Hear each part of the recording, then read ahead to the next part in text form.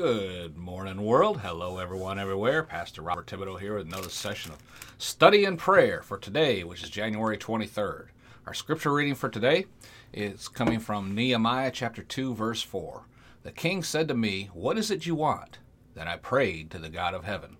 Let's go to Lord with a word of prayer. Heavenly Father, in the name of Jesus, we thank you and praise you for the privilege of being in the body of Christ, children of the Most High God, heirs of God, joint heirs with Jesus of all things.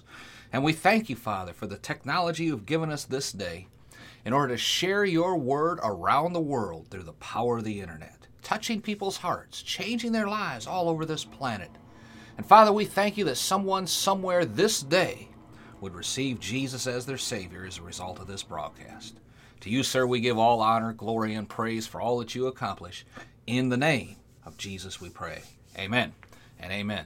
Question I have for you today is, what do you want? That's what the king said to the prophet in our scripture reading today. Well, to be effective, our prayers need to be specific. And I covered this in detail in a prior teaching, so I won't go over those same points I made back then. But in order to receive answers to your prayer requests, God has to know exactly what it is you want. I know, the scripture says God knows our needs before we ask him. But let me ask you this. If you have a child and you know your child wants some special favor or something, you know it's on their mind and heart, do you just pop up and say, "Hey, here, I know you've been looking at this bike or doll or whatever," and give it to them? No. You just kind of go along watching them admire the bike or the doll in the store. You know they want it, but you're waiting for them to ask. And when I say ask, I don't mean demand. Mom, Dad, I want that bike. I want you to buy it for me now. Now. I want it now. Yeah. With me, that's one surefire way to guarantee my kids were not going to get that bike right now. Amen. But if they were looking at it and hinting about it, and finally one day my daughter might say, "Dad, do you think I could have that doll?" I'd say, "Sure, baby. I was just waiting for you to ask me." Right? Have you ever done that with your kids? Well, I'm here to tell you God's an even better Heavenly Father than I could ever be, is far better than you could ever be. Mother, father, grandparent, aunt, uncle, whatever. God is far better than we are. So that would be a good place for you just to shout amen right there. Glory to God. Just go to the Father in the name of Jesus. Make your request known. Amen. Then just believe you receive once you've asked him. That's all he tells you to do.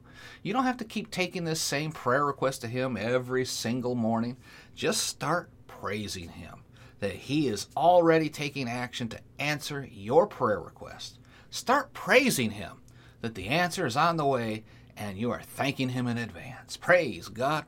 Are you praying to him about your request, though you find some specific scripture that deals with it?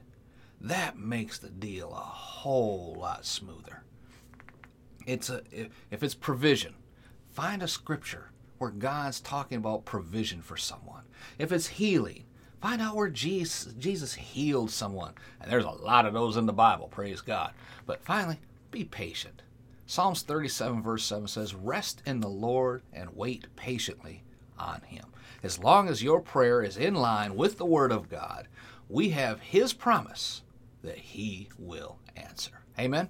But it will come in his time, not your time.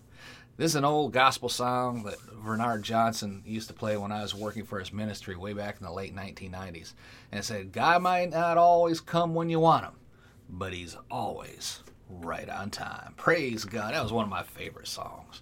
Remember, specific prayers receive specific answers. Always remember, as I've stated several times over these last few weeks, 1 John 5:14 and 15 says, "If we ask anything," that means anything, "according to his will, he hears us." And if we know God hears us, then we know we receive whatsoever we desire of him. Praise God. Don't shut me down when I'm preaching good. I want to pray for you right now that God would hear your prayer requests and answer your prayers in miraculous, mighty ways that will show you that he is your Heavenly Father. Amen. Father God, in the name of Jesus, I put myself in agreement with every listener, every viewer right now, Lord. You know what their heart wants. You know their needs before they do. But you're just waiting for them to ask. Asking you from the desires of their heart.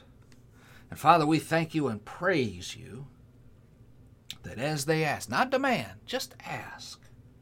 As they ask for whatever it is they desire, in the name of Jesus, and release their faith in agreement with your word, because your word is your will, then they can invoke 1 John 5:14-15, that if they ask anything according to your will, then they can know you hear them. And since they know you hear them, they can have the confidence that they receive the petitions they desire of thee. Father, we thank you as we put ourselves in agreement with them this day around that scripture, that they would see the manifestation of their desire. And to you, sir, we give all honor, all glory, all praise at all times, in all things, all in the name of Jesus. Amen. Amen. Praise God. Do me a favor, share this out on social media far and wide. Someone somewhere needs to hear this day. And be sure to visit our website, podcastforchrist.com. Take a look around there. Till next time, it's Pastor Bob reminding you again, 1 Thessalonians 5:17 Living Bible says to always keep on praying. Be blessed, folks. Talk again tomorrow.